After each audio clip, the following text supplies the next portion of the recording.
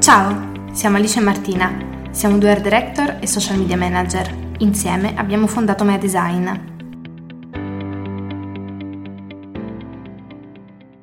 Il titolo del podcast di oggi è Qual è il problema di OnlyFans? E come sempre, post Sanremo, iniziamo raccontandovi da dove deriva questo titolo. Diciamo che questo è, penso, l'argomento più caldo su Twitch e TikTok.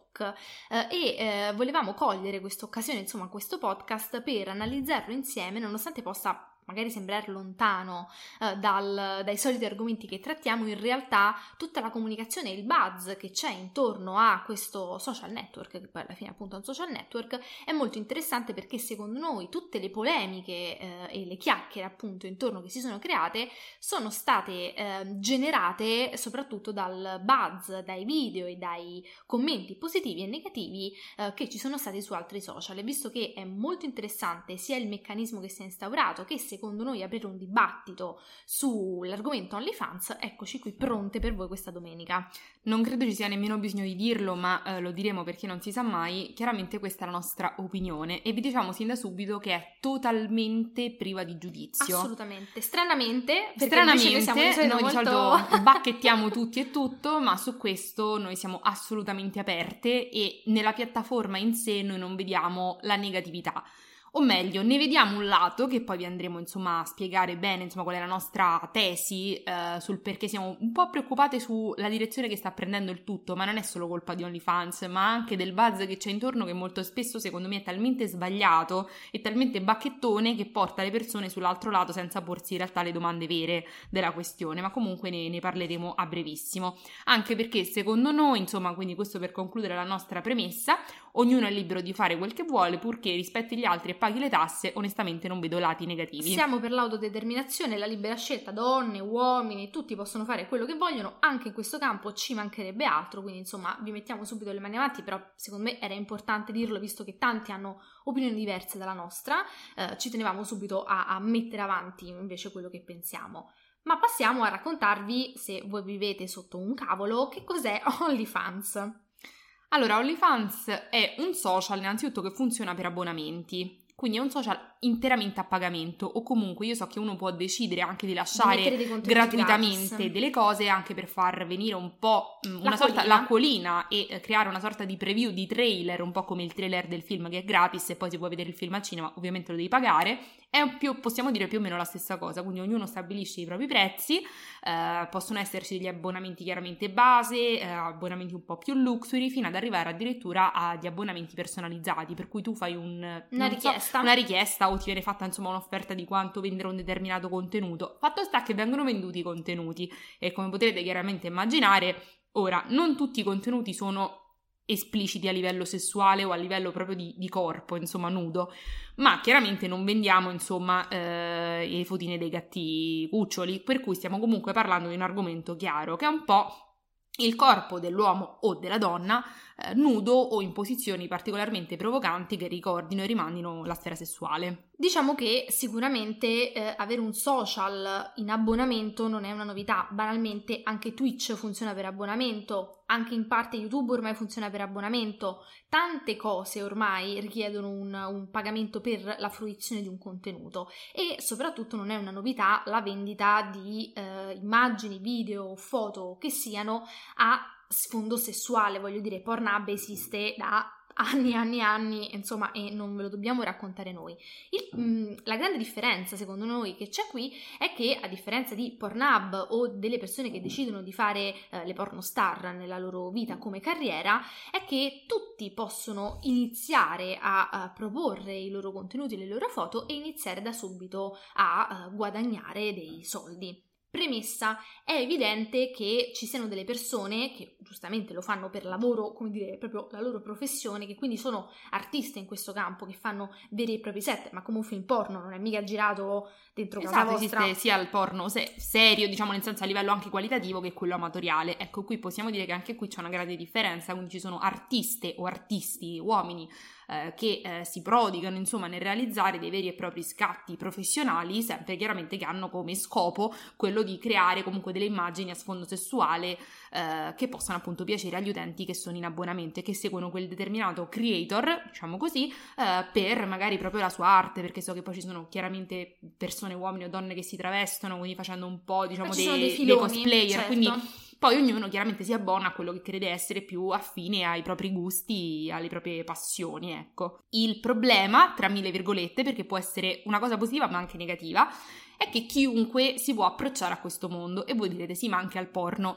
Vero, però diciamo che il porno è un po' come il cinema solo per adulti, per cui c'è comunque un iter da seguire, no? Rocco Siffredi è uno, cioè tutti lo conosciamo, tutti ne parliamo, ma è uno. Mentre su OnlyFans la possibilità di arrivare comunque a un livello alto, a livello economico banalmente, è alta per tutti, cioè non vi dico che tutti hanno le stesse possibilità, ma quasi, perché non è tanto una questione di qualità del contenuto, poi quella certa è importante, ma anche tanto importante il contenuto. Fatte le dovute premesse, passiamo ad analizzare secondo noi qual è un po' il centro del problema, che è, a nostro parere, la mitizzazione di questo lavoro.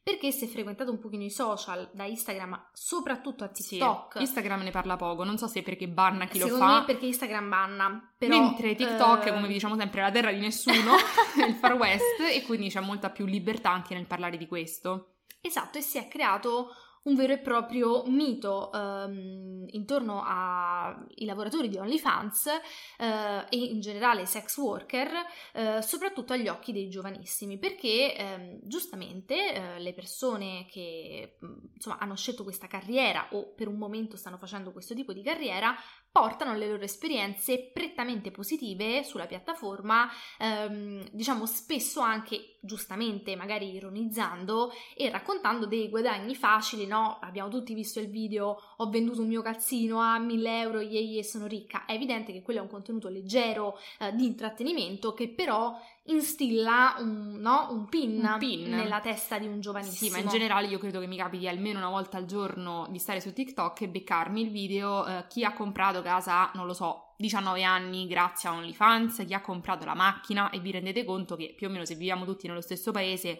poi è vero che ci sono fasce di prezzo e quello che volete, ma comunque stiamo parlando di cifre enormi, cioè non è come comprarsi l'iPhone da soli, che per carità anche quello è una grande cosa, ma una casa è una casa, una macchina, soprattutto se non è la macchina usata Panda Fiat del 2003, ma è, non lo so, dico una cosa a caso, una Fiat 500 nuova, stiamo parlando di cifre direi non normali per un'età. E il problema non è l'età ovviamente, ma il contesto un po' che c'è intorno, perché l'approccio che si sta avendo a questo social non è tanto voglio farlo perché mi piace l'idea di guadagnare sul mio corpo, perché non lo so, io vedo nel mio seno un talento, non lo so, mi piace, ho idea di come mostrarlo, voglio fare dei setup particolari, voglio che sia un'arte, un modo per esprimermi. E allora, fantastico, complimenti, certo. Fighissimo.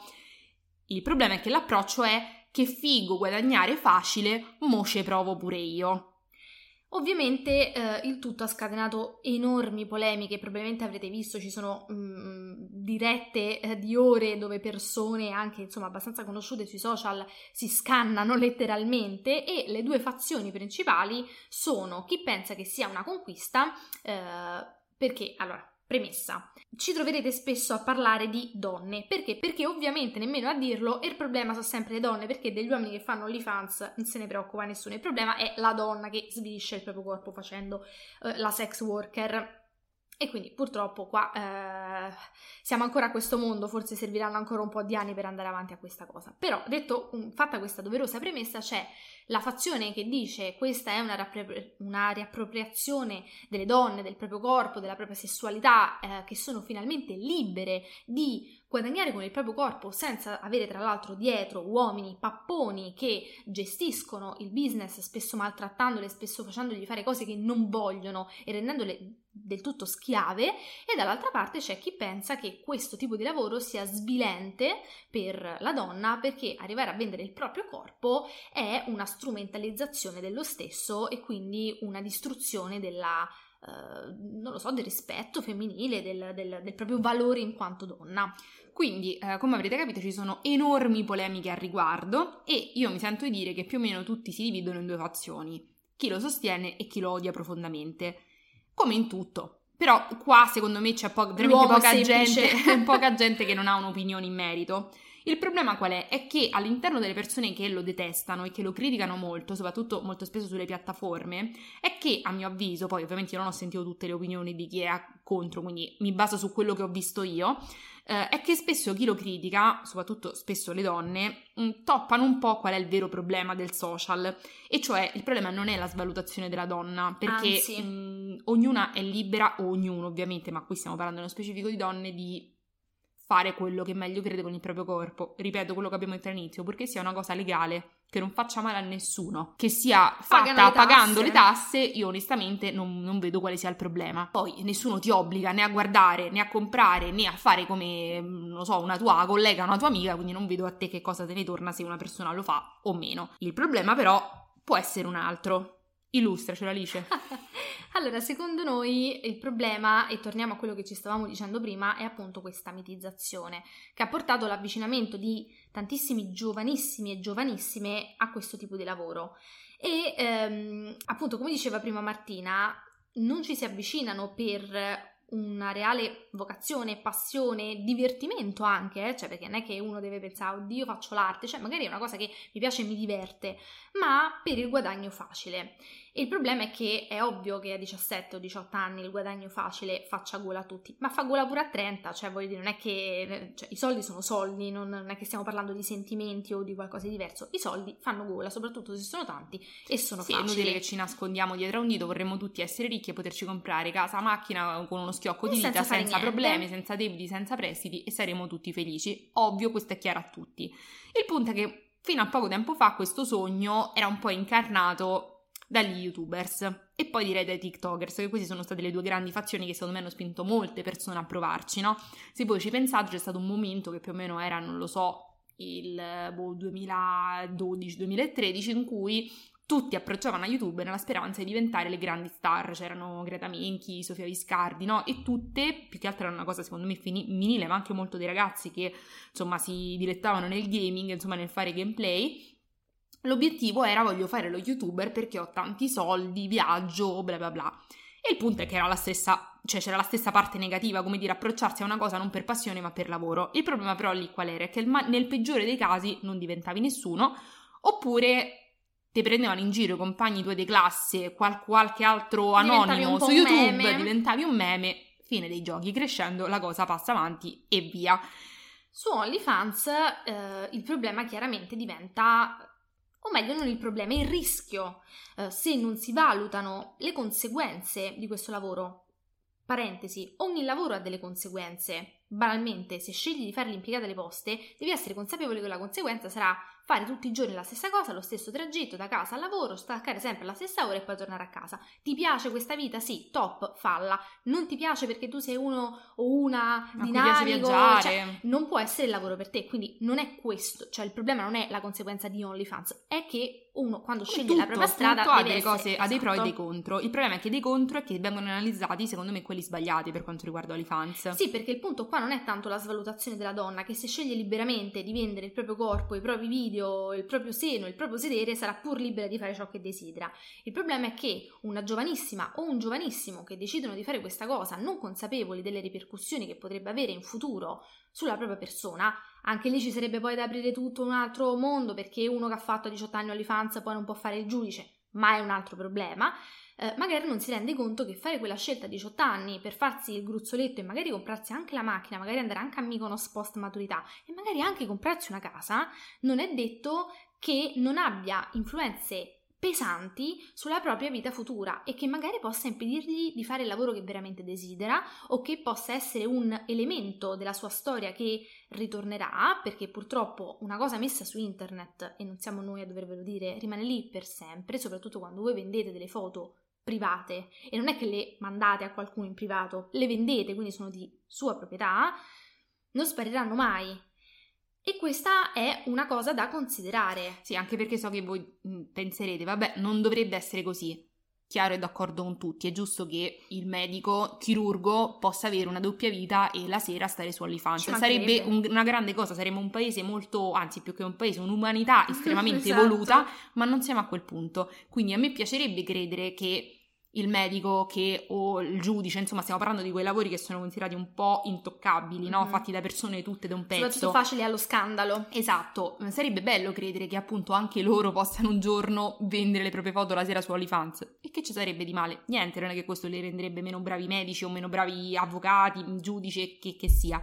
Nel mondo di oggi questa cosa non è socialmente accettata e purtroppo, nonostante sia sbagliata, noi dobbiamo chiaramente combattere affinché questo tabù pian piano si dissolva, ne parleremo come di una barzelletta ridendo tra 100 anni, ma di fatto ad oggi, che è il mondo con cui noi dobbiamo fare i conti, perché non possiamo vivere col pensiero che il mondo sia diverso, il mondo è questo, fa schifo, ma è quello in cui viviamo, per cui più che cercare di cambiarlo col tempo, altro non possiamo fare se non vivere secondo le regole, e le regole purtroppo sono chiare su questo, soprattutto per le donne. È terribile, ma è la verità. Un uomo che domani si approccia al mondo del lavoro avendo fatto OnlyFans non avrà praticamente ripercussioni, perché anzi sarà un dio, no? Pensate a Rocco Siffredi, un genio praticamente.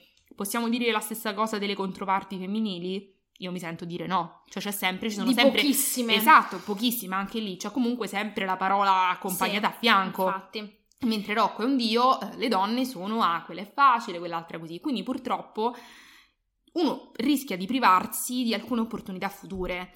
Ma soprattutto perché, giustamente, come noi l'abbiamo fatto, a 18 anni si fanno delle scelte con grande leggerezza e con grande inesperienza e con poca consapevolezza del risultato o delle conseguenze che quelle scelte potrebbero fare, ed è giusto che sia così. Il problema è che un conto è se le conseguenze sono piccole, un conto è se le conseguenze potrebbero essere molto grandi, anche perché noi abbiamo considerato l'aspetto lavorativo, ma c'è anche tutto l'aspetto personale da considerare, cioè questa è una cosa terrificante, ma io anche su TikTok vedo spessissimo ragazze che dicono io faccio OnlyFans ma non lo deve sapere nessuno, ma uso dei nomi diversi, ma questo e questo. Purtroppo il mondo dell'internet è spietato e se si fa una cosa del genere, purtroppo per noi, stanne certo che uno che te ciccia e poi tu dici ci stavi sul mio profilo OnlyFans, però è uguale, e che lo va a dire in giro, c'è. E anche questa è secondo me una domanda che bisogna porsi in maniera molto sincera, cioè io sono pronta o sono pronto ad affrontare il fatto che i miei genitori, mia nonna, i miei compagni di classe, le mie professoresse possano sapere questa cosa? Se la risposta è sì, è giusto che ognuno segua la propria strada e che faccia OnlyFans e che faccia il porno attore e che faccia qualsiasi tipo di lavoro desidera per la propria vita.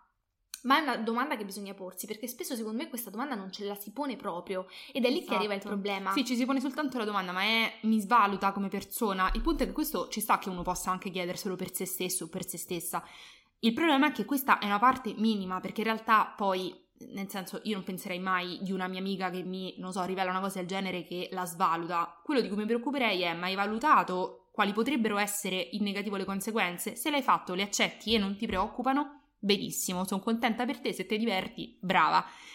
Ma se non l'hai fatto, e purtroppo mi viene da dire che in età giovane purtroppo la consapevolezza non c'è, perché a 18 anni ma è normale, pensi che a tutto c'è una soluzione, e mi sento dire che non a tutto purtroppo c'è una soluzione, soprattutto per quanto riguarda la credibilità e la faccia, più che altro è la faccia ovviamente. Una volta che vengono associate a una determinata sfera, e purtroppo la sfera sessuale è quella e quella rimane, potrebbero crearti in futuro delle problematiche. Quindi nel momento in cui tu invece accetti questa cosa perché ti piace l'idea del fare, non lo so, la performer o il performer, allora ben venga, assolutamente. Ma poi il problema secondo me è che queste domande uno se le pone in tutti gli altri campi. Cioè, se a me venisse una mia amica e mi dicesse io voglio lasciare il mio posto a tempo indeterminato, trasferirmi in campagna e fare l'apicoltrice, io le direi top. Hai valutato, cioè economicamente ce la fai? Hai valutato le difficoltà che questo percorso potrebbe comprendere? Hai valutato la solitudine di non lavorare più in ufficio? Hai valutato questo? Sì, top, vai, vengo a mangiar miele fatto dalle api tue. Ma sì, sembra che in questo campo tutto questo venga bypassato. Sì, che il problema sia un altro. Sei una poco di buono se fai OnlyFans. Sì, il problema è che qui è solo etico e morale, quando in realtà c'è proprio un problema più concreto. Esatto. Ma è come quando noi abbiamo deciso di fare media design. Cioè, è chiaro che i nostri genitori ci hanno posto le domande concrete della questione, non se ci avrebbe fatto felici, se credevamo. No, parliamo di cose concrete. Ok, la partita IVA come la apriamo, come la sosteniamo, le spese, chi le... Cioè, questa è la parte concreta, non è, come dire, le grandi domande della vita. È la parte parte proprio concreta delle cose, in positivo e chiaramente in negativo, perché ovvio qual è la parte positiva di OnlyFans? I soldi, che noi non siamo due puritane, i soldi sono soldi, fanno gola a tutti, pure a noi. E ben venga se poi insieme ai soldi c'è anche la gioia di fare un lavoro, qualunque esso sia, ripeto, purché sia legale, eccetera, eccetera. Non vedo quale sia il problema se tu lo fai, ma l'importante è che uno sia consapevole di tutto. E tra l'altro sono rimasta molto colpita dal fatto che, ascoltando il podcast di Muschio Selvaggio qualche tempo fa con Riae, spero di pronunciarlo bene, che è appunto una famosissima suicide girl, e che quindi in realtà è molto navigata in questo mondo, cioè ne fa parte da molto prima che esistesse OnlyFans, e chiaramente con OnlyFans ha deciso di sfruttare questa opportunità, e lei stessa però nel podcast con Luis Martinez Fedez diceva che questo non è assolutamente, cioè che OnlyFans non dovrebbe essere per tutti, perché non tutti poi sono in grado di farsi carico delle conseguenze, cioè serve anche proprio un carattere, secondo me un approccio alla vita molto forte, perché poi basta che ti sgama l'amichetto tuo di classe, e se tu non sei pienamente convinto o convinta, rischi veramente di, secondo me, finire in una profonda vergogna e depressione, che poi ha conseguenze che non valevano la pena assolutamente fare tutto questo circo per qualunque cifra al mondo.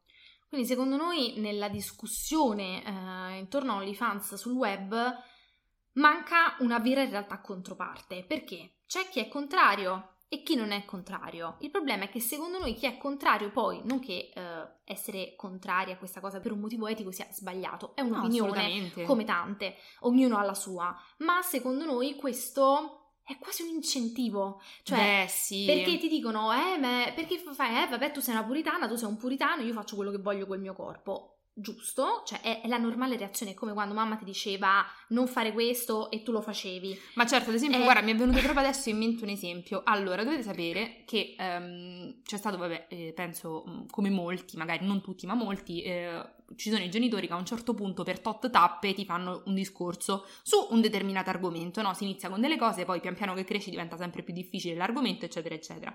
E mi ricordo che quando ero al liceo, forse no, a fine medie, diciamo, i primi anni del liceo, mia madre mi fece il discorso sul fumo, ok? E mi faceva ridere perché lei mi diceva: io non ti dirò quello che secondo me dicono magari le altre mamme o gli altri papà dei tuoi amichetti, e cioè che il fumo è sbagliato, non si fuma, non devi fumare, se no ti metto in punizione. Perché purtroppo questo molto spesso nei giovani diventa esattamente proprio quello che loro vogliono sentire per farlo. L'incentivo. Mia madre mi disse due cose che mi bastarono e me le sono sempre ricordate, cioè innanzitutto ti puzzeranno le mani e poi ti verranno i denti gialli. Poi, se tu vuoi farlo, io ti do anche i soldi, lo fai anche davanti a me, ma sappi che ti verranno i denti gialli, io non pagherò il tuo sbiancamento. Per me questa cosa è bastata a crearmi una paura che io mai avrei pensato, perché ovviamente a 15 anni, ma non pensi, cioè al limite, come dire, te ne freghi altamente del rischio dei tumori che sono presenti sul pacchetto, ma a queste cose più spicciole, proprio più concrete, che tu a 15 anni non sai perché non te le immagini nemmeno, non ci pensi. Invece è proprio quello che a me ha creato una paura assurda, perché il fatto della malattia a 15 anni, per me a 15 anni non si muore, poi ovvio che non sia così purtroppo, ma a 15 anni se tu stai bene in salute pensi che la tua vita sarà infinita, cioè che alla morte non ci arriverai mai, per cui non te ne frega niente, o comunque vai oltre serenamente, mentre i problemini più stupidotti ma legati per esempio all'estetica a me a 15 anni mi terrorizzavano. Quindi mia madre con questa cosa mi ci ha talmente terrorizzata che io infatti non ho mai toccato una sigaretta. E quindi questo è il discorso che stiamo facendo su OnlyFans, cioè se voi a un ragazzo o una ragazza dite no è sbagliato perché è svalutante, alla ragazza entra, o al ragazzo insomma, entra da un orecchio e esce dall'altro. Se invece c'è la disponibilità a fare un ragionamento un po' più pratico, cioè semplicemente io direi un ragionamento pratico, che non è sbagliato, perché non è sbagliato. Ha solo, come ogni scelta della propria vita, delle ripercussioni che non sono necessariamente negative, ma comporta una scelta delle conseguenze, e è giusto e importante che le persone lo sappiano, anche perché così riescono a fare una scelta più consapevole e a evitare pentimenti. E questa secondo me è l'unica cosa importante. Quindi ben venga il dibattito sui social, ben venga che ognuno sia libero giustamente di esprimere la propria opinione, ma secondo noi ci servirebbero più voci ad analizzare anche questo aspetto, e poi in realtà è un po' il motivo per cui abbiamo deciso di fare questo podcast. Sì, perché purtroppo secondo me questa è una delle poche cose su cui non si può tornare indietro.